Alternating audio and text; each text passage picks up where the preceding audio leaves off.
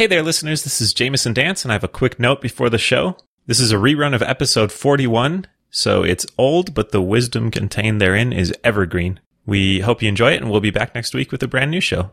See ya. It takes more than great code to be a great engineer. This is Soft Skills Engineering, the podcast, episode 41. I'm your host, Dave Smith. I am your host, Jamison Dance. It's another great day. Every day is great when we record. It's my favorite day. It's good to know. Yeah.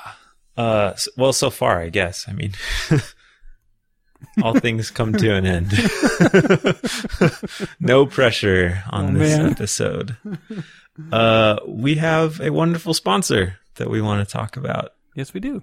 And they are Dev Mountain. Dave, I think you had something you wanted to say besides, like, thanks for the money, right? Yeah. A few months ago, I had a sit-down conversation with the founder of Dev Mountain, and I was asking him, tell me about some of the stories of these people that go through Dev Mountain and what happens when they're done, because honestly, I was a little skeptical about the outcomes, and he's like, well, let me just pull up my notes, and he just had all these notes written down of all these people that had gone through, and the stories were actually really, really impressive.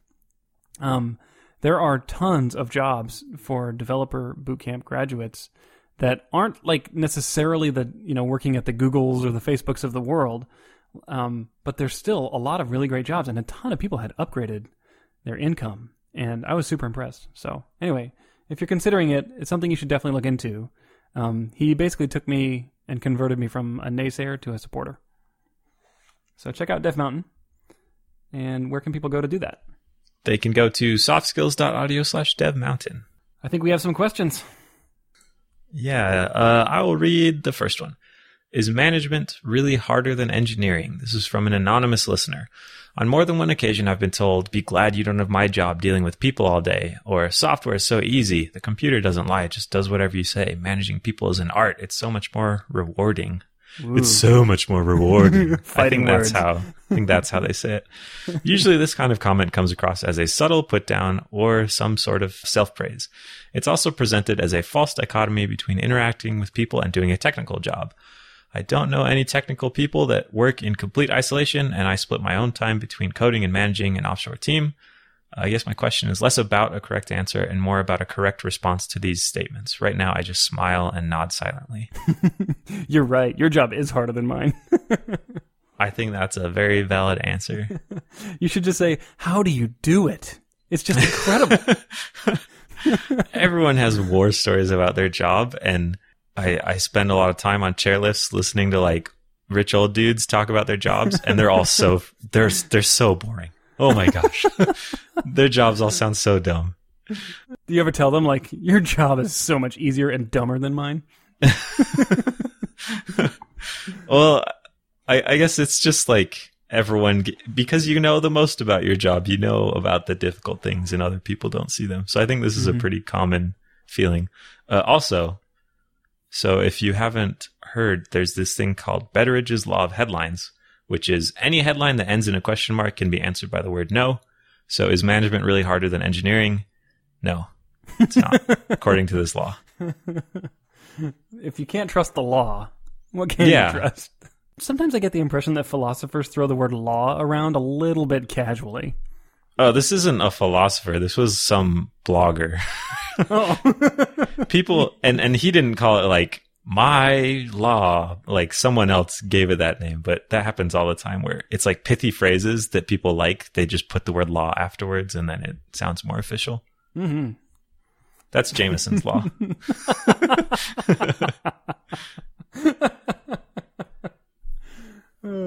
So what do you say to someone who's like, oh gosh, your job is just so easy. You should be grateful you're not in management. Consider asking them if they are aware how insufferable they're being right now.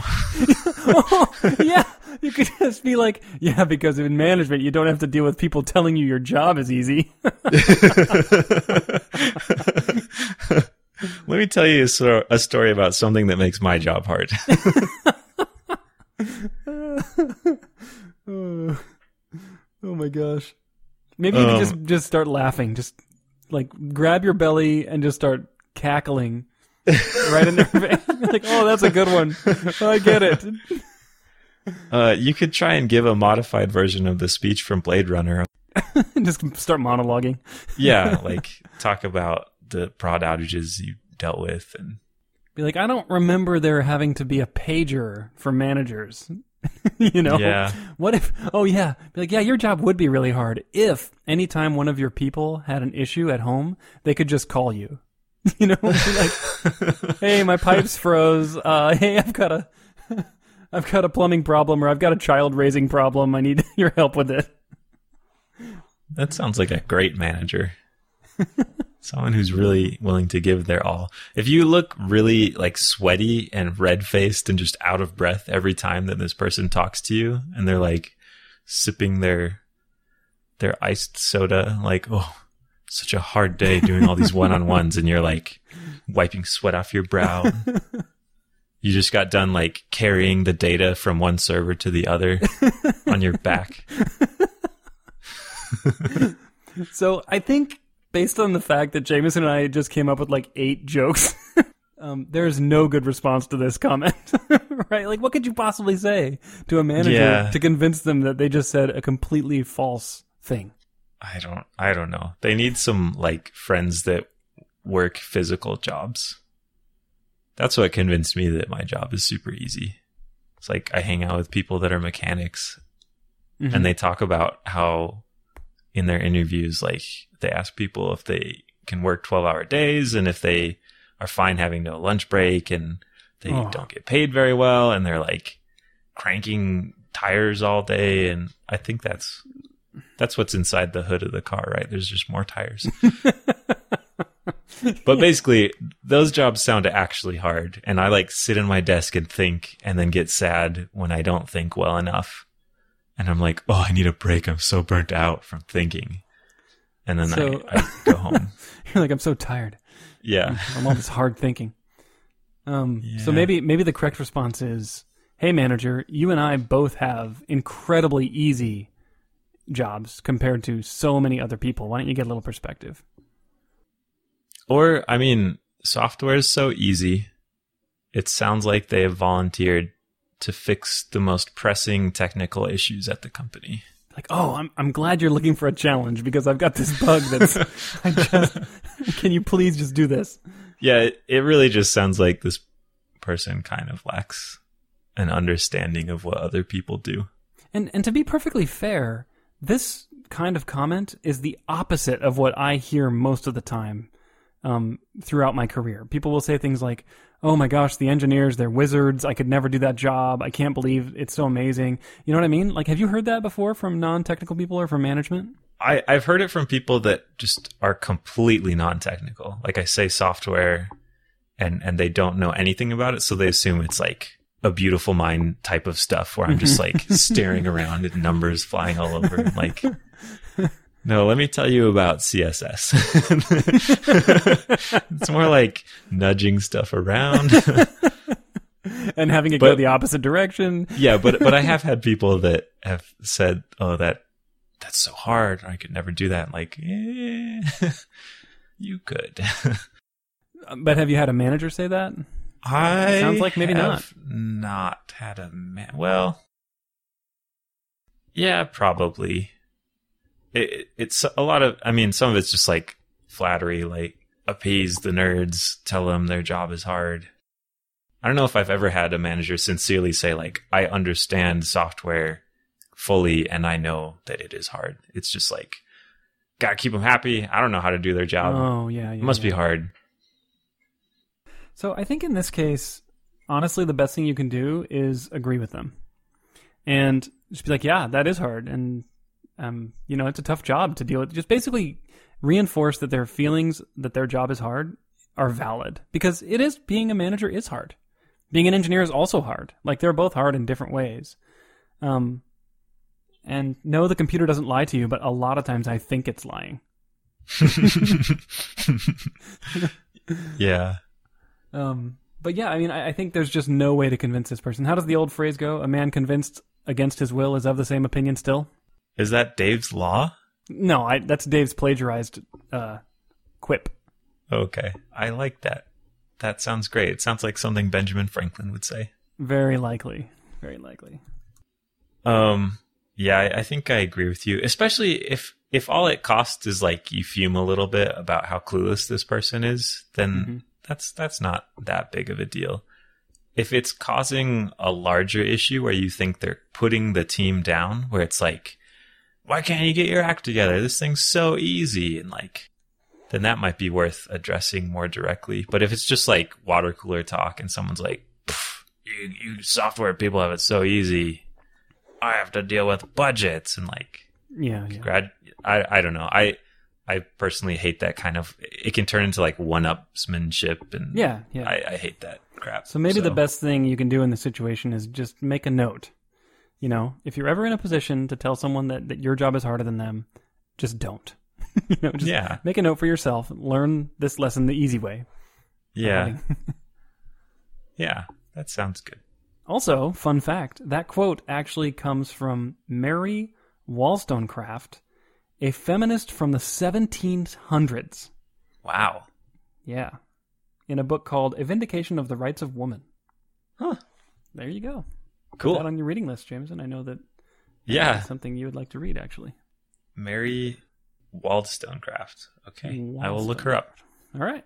Question answered. Question answered with 1700s trivia for just little extra bonus points. The listener was right. We agreed with them. All right. Okay. My turn. Yeah. Well, actually, this question is not from me. I just realized I may have given the wrong impression. This is from an anonymous listener, and it says, I work on a small team with a flat organization structure. I'm not the most experienced member of the team, but when I was hired, it was to lead the development of our product. We recently hired a senior developer, and my boss, who is non-technical, has told me that he sees the senior dev as the technical lead, but wants me to still lead the team in more of a management capacity. This feels like a weird two bosses scenario, especially with a flat organizational model. Do you have any tips for dealing with this kind of situation? Bonus points if it doesn't require me to leave my comfort zone. Have you tried waiting to see if it goes away? Awesome.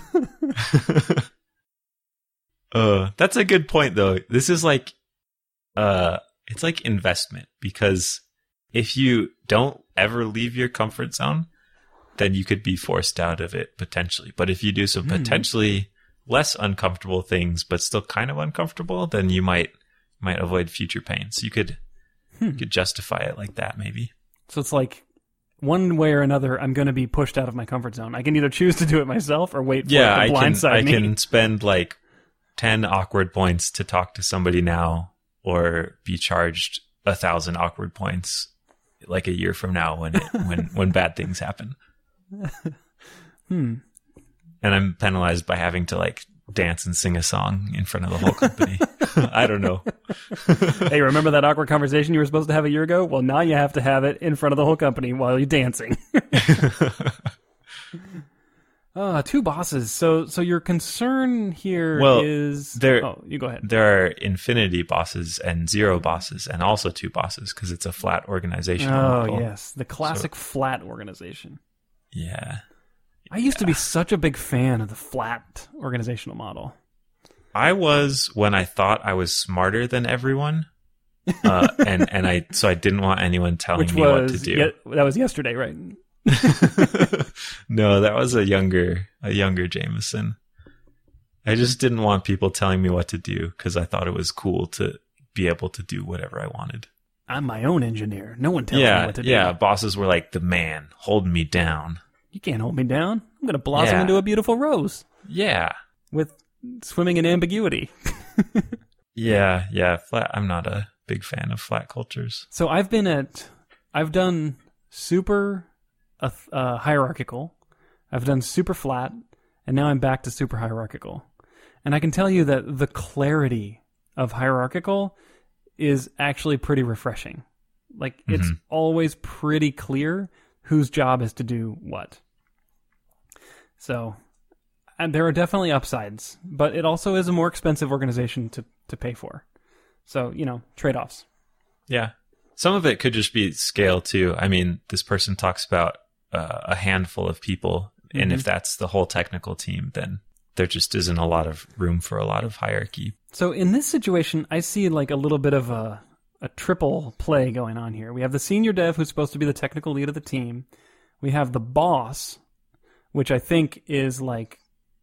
Who's a non-technical person. Yes. And then the question asker is technical, but supposed to be doing management stuff. Mm-hmm. Like checking in with the other developers. I'm reading some details here. Leading the weekly meetings, things like that. Mm-hmm. That seems like something you would want to hear the boss say out loud to the whole team. You know? Like, I want Wendy to be your manager. You know? Like, let's just come right out and say this out loud. And I see no problem with having two bosses if the division of labor is very clear. So in this case, the senior dev is a technical lead. Your boss needs to write down what are their responsibilities. You know, maybe like technical architecture, design decisions, things like that. Prioritizing bug fixes and technical debt fixes and stuff like that. Manager, your job is weekly one-on-ones with everybody, performance reviews, giving peer feedback to each other or to your team. These are the division of labor. Now, make darn sure you don't have two checkboxes on every decision where both of these two leaders have to check the box. For every I saw that episode of The Office. Wait, what? I didn't see that. Oh, there was one where, I'll explain it. And sorry if you've never seen the show. Jim and Michael are both co-managers of the branch, and they're over different areas. But really, it just means like two people have to make a decision instead of one person. So there's like two checkboxes on everything. And you wouldn't believe it, but hijinks ensue. Who would have thunk? Yep. So there definitely is a risk of two bosses. And I've worked in exactly this organization at my last company where we had teams that had a technical lead on the team, but then everyone also had a manager that we called an advocate who was responsible for your career progression, for giving feedback to you from your peers, for doing your annual reviews, meeting with you in one-on-ones, and things that a manager would do. But we tried to make it so that they were not a member of your team, your technical team. They were still engineers, though, right? Yeah, they were. Yeah, in my case, they were. But they wouldn't have to be. Like, you could imagine. Sometimes people call this a matrix organization, where you have, like, a grid, and the columns of the grid are managers, and people are in each cell. And so they have a manager based on who's on the top of their column. And then the rows are technical teams, where there's, like, a technical lead on the left-hand side of the table in front of every row. And so if you look at a single cell, you trace to the ones to the side and you see their technical lead, and you trace upward and you see their manager. And they do different jobs. But that's a pretty common scenario. And it's not insurmountable, and I think it can work pretty well. I'm trying to think. I think I've been in situations where there were two people responsible, but their responsibilities were pretty clearly divided up between product things and technical things. Kind of like a product manager and a technical lead. Yeah. In fact, there's probably three bosses in many cases, right? Because you also have like this product manager. Yeah. A technical lead and like a manager. Yeah. Sometimes some of those get smushed into the same person, but I think there is room to divide those things up. In that case, it doesn't seem horribly uncomfortable to ask, well, here's what would make it potentially uncomfortable. The idea that the flat organization thing throws a wrench in this a little bit, because there might be some resistance to the idea of hierarchy and having a manager or someone doing things in a management capacity.